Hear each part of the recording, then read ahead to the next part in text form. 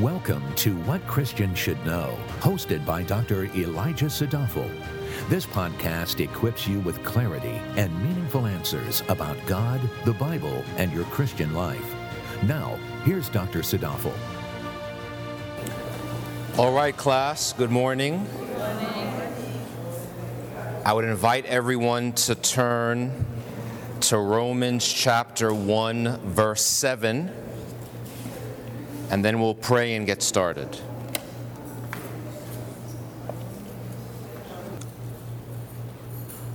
All right, let's stand to pray. Heavenly Father, we yield before you and come through our Lord and our Savior, Jesus Christ, in the Holy Spirit. We know, O Lord, that all wisdom, that all knowledge, that all insight, that all illumination flows down from you to us, and entreat you to bless us with your spiritual presence here today, to teach our hearts, to teach our minds, to open our eyes, and to draw us, O Lord, closer to you in knowledge of our precious Lord and Savior, Jesus Christ. In the name of our Lord and our Savior, we pray, amen. So today we'll be focusing on Romans chapter 1, verses 7. We may get to verse 8. So Romans 1, 7 and 8 says, "To all who are beloved of God in Rome, called as saints, grace to you and peace from God our Father and the Lord Jesus Christ. First, I thank my God through Jesus Christ for you all, because your faith is being proclaimed throughout the whole world."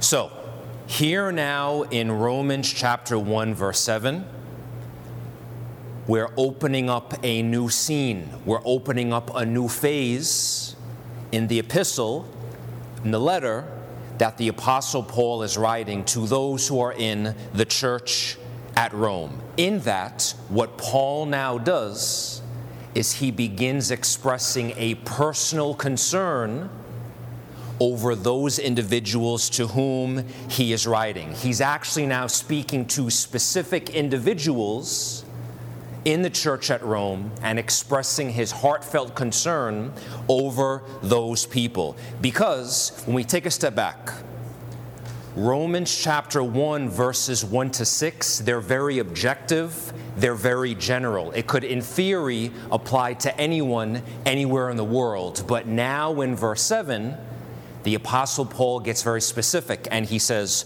"To all who are beloved of God in Rome." And now he begins speaking to the people personally. Paul gets personal. And the first thing Paul says is, "To all who are beloved of God." The individuals in the church at Rome are beloved of God, which in plain English means they are the recipients of God's love. That's why they are called as saints, and that's why they are members of the church in Rome. Now, when John 3:16 says that for God so loved the world that he gave his only begotten Son, we have to understand, church, that yes, indeed, God does love the world. But the love of God is not without distinction. Because while God has a general love for all of humankind, because he made men and women in his image, he has a particular love for those who are his own.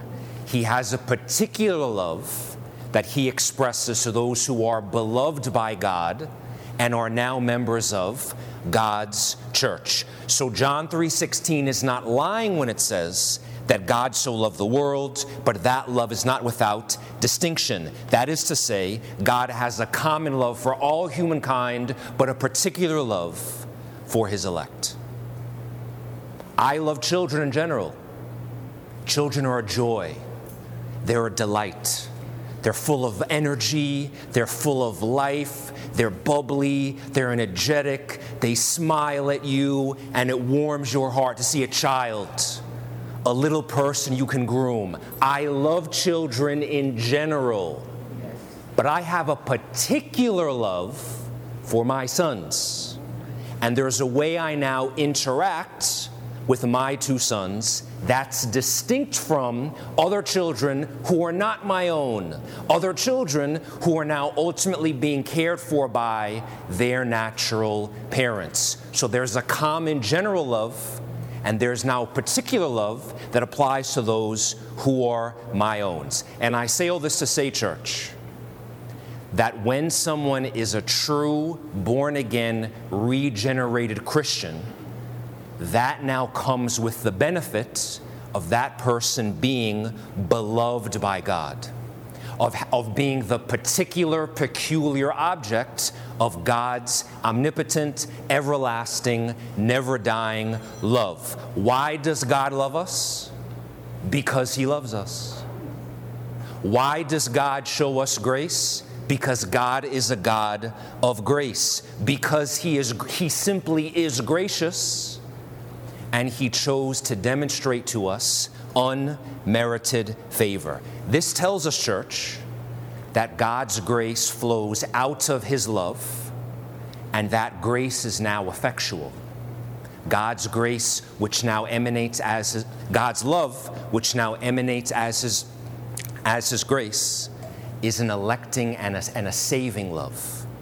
It redeems people, it rescues people, and now animates and inspires Christians to live the Christian life that God has called us to live. And because God is love, when someone is now a Christian, when someone is now born again, each and every Christian who exists, who ever existed, and who will exist, is a child that is born out of love. They are born in love, and they are made to love as a function of the love of God. Church, when you are beloved by God, the only way a man or a woman can actually know how to love at all is if they are beloved by God. God is love. He's the very definition of love. So it makes perfect logical sense. How could a person genuinely love anyone else if they don't have the ultimate example of what love is? For what are the two greatest commandments? To love God and to love your neighbor. And in fact, I dare say that if someone is not regenerated, if someone is not beloved by God and born again, their love doesn't matter. Their love isn't actually real because it's not based upon what the true infinite definition of what love is, based upon God Himself. Without God as our model and our mode of what love is, anything else we're left with is now imperfect, is now tainted, and that love is now polluted by what? By sin. Now, you get a world in which people say, let's just love one another, which is now a love that denies what is truly true, that denies what is holy, that denies what is just, which is now not the ultimate barometer of what love is. Being beloved by God, being a child of God, gives now someone not only a sense of identity, it also gives them a sense of assurance which comes from heaven above. How many people search for recognition? How many people search for acceptance in the world? When you are in Christ, God the Father looks down on you in Christ and says, "This is my beloved child, in whom I am well pleased." The only way a man or a woman can ever be complete, can ever be whole, can ever actually live the Christian life and love God and love their neighbor is when they first realize that they are beloved by God. So Paul says, to all who are beloved of God in Rome. And as I mentioned before, the fact that this letter is being written to the church in Rome actually matters. The geographic location is a big deal because Times Square, they say now, is the crossroads of the world. And if you go to Times Square, you're going to believe that fact very quickly, because you see people of every different race, language, and creed walking through those streets. Rome back then was like Times Square is now, where you had a multitude of different individuals from everywhere in the world in one geographic place. So the fact that God in His Word preserves a letter written to people in Rome tells us that the gospel really is for everyone. It is not limited by any geographic or tribal boundaries. And just from a strategic standpoint, Paul writing this letter to those in Rome is brilliant. Why is that? Because if you write a letter proclaiming and teaching the gospel of Jesus Christ to a place where the crossroads of the world exists, guess what happens? People are now going to hear that gospel and go all over the world and begin telling other people about Jesus Christ. I say all this to say, Paul writes a letter to the church at Rome by design, because God does not play dice, and He knew exactly what He was doing. To all who are beloved of God in Rome, called as saints. Someone tell me, when we're talking about the biblical definition of a saint, what does that word mean? Say it again. And what does that mean? You're separate, set apart. Very good.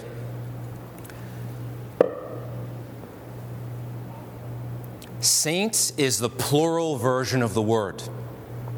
In Greek, hagios. The singular version of the word is holy.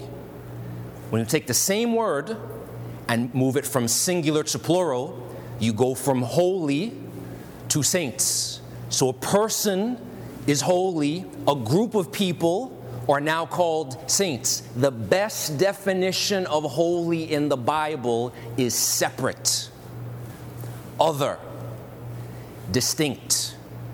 And here's why knowing the definition is important.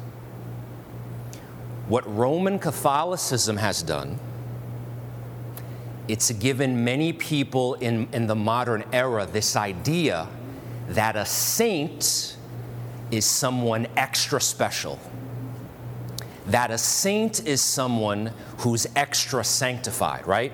So if you go to a Roman Catholic church and you see a picture of Saint so-and-so, there's always a guy who has like this awesome gaze to the heavens, and there's light shining, and there's doves, and you think they should be in heaven right now, right? Biblically defined, that is not what a saint is. Someone who is holy, a body of people who are saints, are merely separated. Separated from what to what? They are separated by God from the world to the Lord. They are separated out of darkness into God's marvelous light. So, a regular run-of-the-mill Christian isn't regular or run-of-the-mill. Why? Because they're separated by God. They are now holy and now called as a saint. So when God now calls us, He regenerates us, He redeems us, He calls us out of the world, out of sin, out of the net of the devil, into the Church of Jesus Christ, and now we are holy. And that idea is critically important to realize, because when the Bible now says that we are holy or called as saints, that now does not suggest that everyone who is now Christian is sinless and perfect. You see the difference, right? Because if you think in your mind that holy means extra special, now you're going to have a false idea of what the Christian life actually is. It does not mean sinless. It does not mean perfect. It does not mean angelic. It simply means you are now separated, but that separation is not accomplished by the self. It's accomplished by God. Now, hagios means holy, singular. Plural saints. This is going to be a tough question now. When the Bible calls the people of God holy or saints, does it mean the same thing when it calls God holy? Is the holiness of God and the holiness of a genuine Christian the same thing? No. Good. Right answer. Why? We can't compare, but why is it different? You're exactly right. How is the holiness of God and the fact that we as a people of God who are called to be holy, how are they different? Because we want to be clear when we read the Bible. We want to have a clear biblical understanding. The environment of holiness is totally sinless. We are sinful. Perfect. God is perfect. God is the ultimate definition of holiness, because when we talk about the quality and the degree of holiness, there is nothing more holy than God. We, church, have extrinsic holiness. What does that mean? That means God, through Jesus Christ, He is the one who atones for our sin, who redeems us, and now as a function of us holding on to Jesus Christ in faith, our holiness and our purity is derived from Him depositing His righteousness into us. But God is intrinsically holy. What does that mean? That means God is holy simply as a function of who He is. You and I, we are not intrinsically holy. You and I are intrinsically sinful. And if God doesn't touch us, we remain in our sinful state forever. But God doesn't need any extrinsic agent. God simply is perfect and sinless and holy forever as a function of who God is. And what does the book of Isaiah say? Chapter 6. In probably one of the most important chapters in the entire Bible. Isaiah sees God, and the seraphim say, "Holy, holy, holy is the Lord." That means God is holy, He is holier, and He is holiest. Because in His very nature or essence, it is the very definition of holiness. And now this all makes sense because God is supremely holy, He's radically separate, other, and distinct for you and I. Because you can't get more of a bigger contrast to a holy, perfect, infinite God than a finite, sinful, fallen creature. So God's holiness is intrinsic.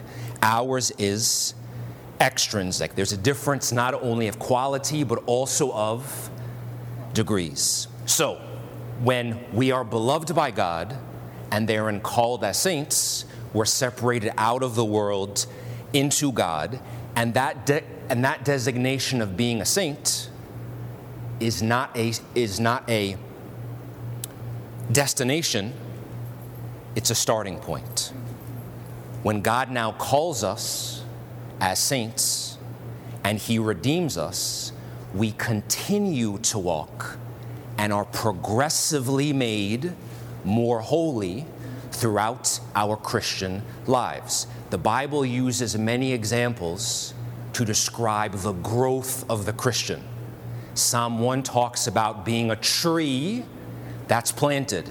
What's the tree do? It starts out as itty bitty, and then it grows, and it grows. More branches, now it makes fruit. What does 1 John say? It talks about those who are little children, young men, and fathers, meaning we are now growing in knowledge of the faith and growing in our holiness, meaning our desires, our yearnings for things that are separate or other or heavenly grow and increase, where our fleshly carnal nature is crucified daily and all the desires of the flesh begin to fade out. So God never calls someone to be a saint and then leaves them alone. That's just where you start. And now as your life goes on, you progress in holiness, becoming more and more and more like Jesus Christ by the power of the Holy Spirit. Now, this idea of separation, holiness, or being called as a saint is not anything new in the New Testament.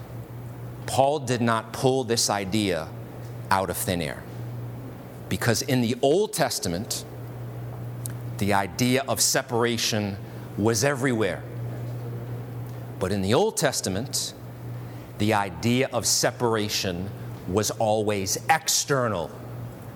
The idea of separation now in the New Testament is internal. So someone explains to me what I mean by that. When I say the idea of holiness or separation is not new in the New Testament, it's actually a very old idea. What do I mean when I'm saying that in the Old Testament, the separation was external, whereas now in the New, it's internal? Well, God began with Israel, separating them from other people in the earth.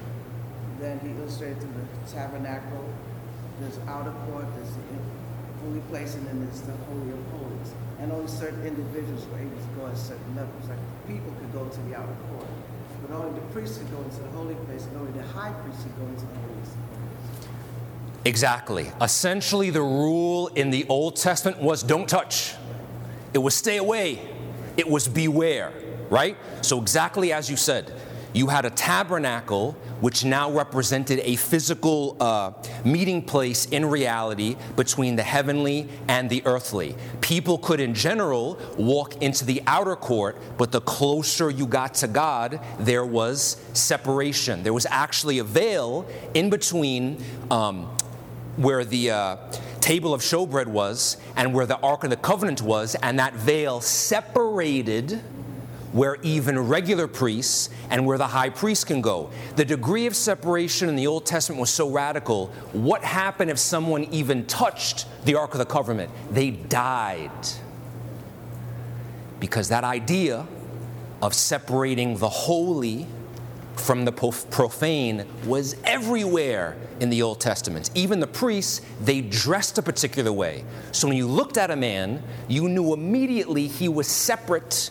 He was other, he was distinct. What happens now in the New Testament is after Jesus atoned for sin on the cross, the veil is now torn, the separation is no longer there, and now through Jesus Christ, the separation we have is now internal. What does that mean? Now the law of God by the Holy Spirit is written on our hearts. So now as a function of who we are, and the life that we live is separate, is other, is distinct from the ways of the world. And now instead of having a priesthood that had funny hats and gold and blue clothing, now we have the church of Jesus Christ. Because what does 1 Peter chapter 2 tell us? That there's a universal priesthood of all believers. Because that separation is now not external, it is internal. Good. So in order to be called as a saint, we must first be beloved by God. Out of love flows grace. That grace is effectual. Now we are called as saints. Because our identity precedes our activity. Doctrine precedes life. We must first know that we are beloved by God. We must first know that we are the recipients of God's unmerited favor before we can now step out into the world and actually act holy, and actually act saintly, and actually act separate, other, and distinct. It flows from knowing first who God is, and then knowing who you and I are in Christ, and then stepping out into the world and being who God has called us to be. So Paul says, to all who are beloved of God in Rome, called as saints, grace to you and peace from God our Father and the Lord Jesus Christ. When the Apostle Paul says, grace to you, that's a benediction. What's a benediction? It's a blessing. It's a benediction. It's a good word, right? In Numbers chapter 6, you have the Aaronic benediction. May the Lord be upon you, etc., etc. It's essentially a minister of the word imparting a good word or a blessing to the people. So in the same way, the priests in the Old Testament would give a benediction to the people, the Apostle Paul now, as an apostle, is giving a benediction to those in the church at Rome. And the reason why ministers do this is because the Word of God is what? An ordinary means of grace. It's an ordinary means of God's power, His illumination, His truth flowing from Him into our lives. So when a minister of the Word now gives a benediction to the people, this is an ordinary means of grace by which those who hear and read it can now receive God's grace, and that grace is now effectual. And of course, whenever someone knows that they are beloved by God and they are called to be holy and they are called to be in and amongst the assembly of the saints, that gives someone a sense of peace. It gives someone a sense of assurance. Because just think about this. If you truly know you are beloved by God, if God has demonstrated His love and His grace to you, do you know what that does to a person? It gives a man hope. It gives a man peace. It gives a man assurance. Do you know what happens if you know God hates you, or He's displeased with you, or He is radically against you? It destroys you. It makes you run naked and ashamed into the wilderness, covering your private parts with fig leaves. It completely dismantles who you are. But being beloved by God and having that Holy Spirit-inspired assurance now gives you, being the recipients of God's grace, now that gives you peace. And here's the final thing I'll say today. When the Bible talks about peace, the Hebrew word for peace is shalom. The Hebrew word for peace means more than peace we talk about in the 21st century. The Hebrew word shalom refers to a totality of existence where you have spiritual prosperity, you have mental prosperity, you have well-being. In other words, every area of your life is calm and still because it's a positive peace. Negative peace simply refers to the absence of conflict. So me and John Doe could be at war, and then right now we declare a ceasefire. That's negative peace, meaning there's just an absence of hostility. But me and John Doe on the inside could actually still hate one another. But the positive peace that's granted by God's grace flows from Him, actually has this organic positive working in our hearts. So now something is living, vibrant, always there, organically drawing people together because people are at peace with God. So when the Apostle Paul writes to a church and says, grace to you and peace, if a man knows he's the recipient of God's grace, and now he has peace, he has shalom in life, that's all he needs. Because if God, by His grace, looks at a person, and that person now knows they are beloved, what else could a person actually need when they know God, through Jesus Christ, looks upon them and is well pleased? That's the power of a good word. That's the power of a benediction. So we'll stop there. Any questions?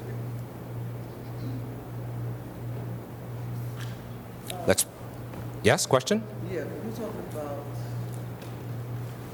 love, God's love. Yes. And isn't it He also by the means by which we love? In a sense, being in Christ. Because God is love, the reason why love exists, period, in the world is because of God. The problem now is that, so without God, who is love, there would be no love. Right. What happens now is that whenever an individual tries to exhibit or demonstrate love separate from God, you end up messing it up. It ends up being polluted, and it now becomes a imperfect love, which can actually act not for someone's long-term spiritual benefit, it can actually work to destroy them. So love in the world's definition is actually very dangerous. But you didn't answer the question. Sorry. Ask the question again. Isn't God also the means by which we love, especially those of us who are in Him? Right, He's the means. So the way in which anyone knows how to love properly is through God. He's the means, so God is the object and the means. We look to God, and now we know and understand what love actually is. Embodied perfectly in who? Jesus Christ. Jesus sacrificed himself with a purposeful act of the will and underwent the wrath of God for the long-term spiritual benefit of those who he died specifically for, his elect. Acting in reality, showing us what real love is. So if you're on God, you can't have realist love? No. God is love. So if you now try to actually love distinct from God, it's not real love. I'm sure you think it's love and you call it love, but the end result is not loving. Okay, let's pray. Precious Lord, we thank you for your light, your illumination, and kneel before you, O Lord, today, knowing that you are a true, genuine teacher. We entreat you to open our eyes and cultivate the soil in our hearts, that your word will grow, that your word will manifest, and you will wrought a work in our hearts to make us more sanctified, more holy each and every day, as the ultimate object of who we are called to be is in the image of you, is in the image of our Lord and our Savior, Jesus Christ. In your name, Lord Jesus, we pray. Amen. Thank you for listening. For more valuable resources, including a bookstore and online Bible study, visit wcsk.org.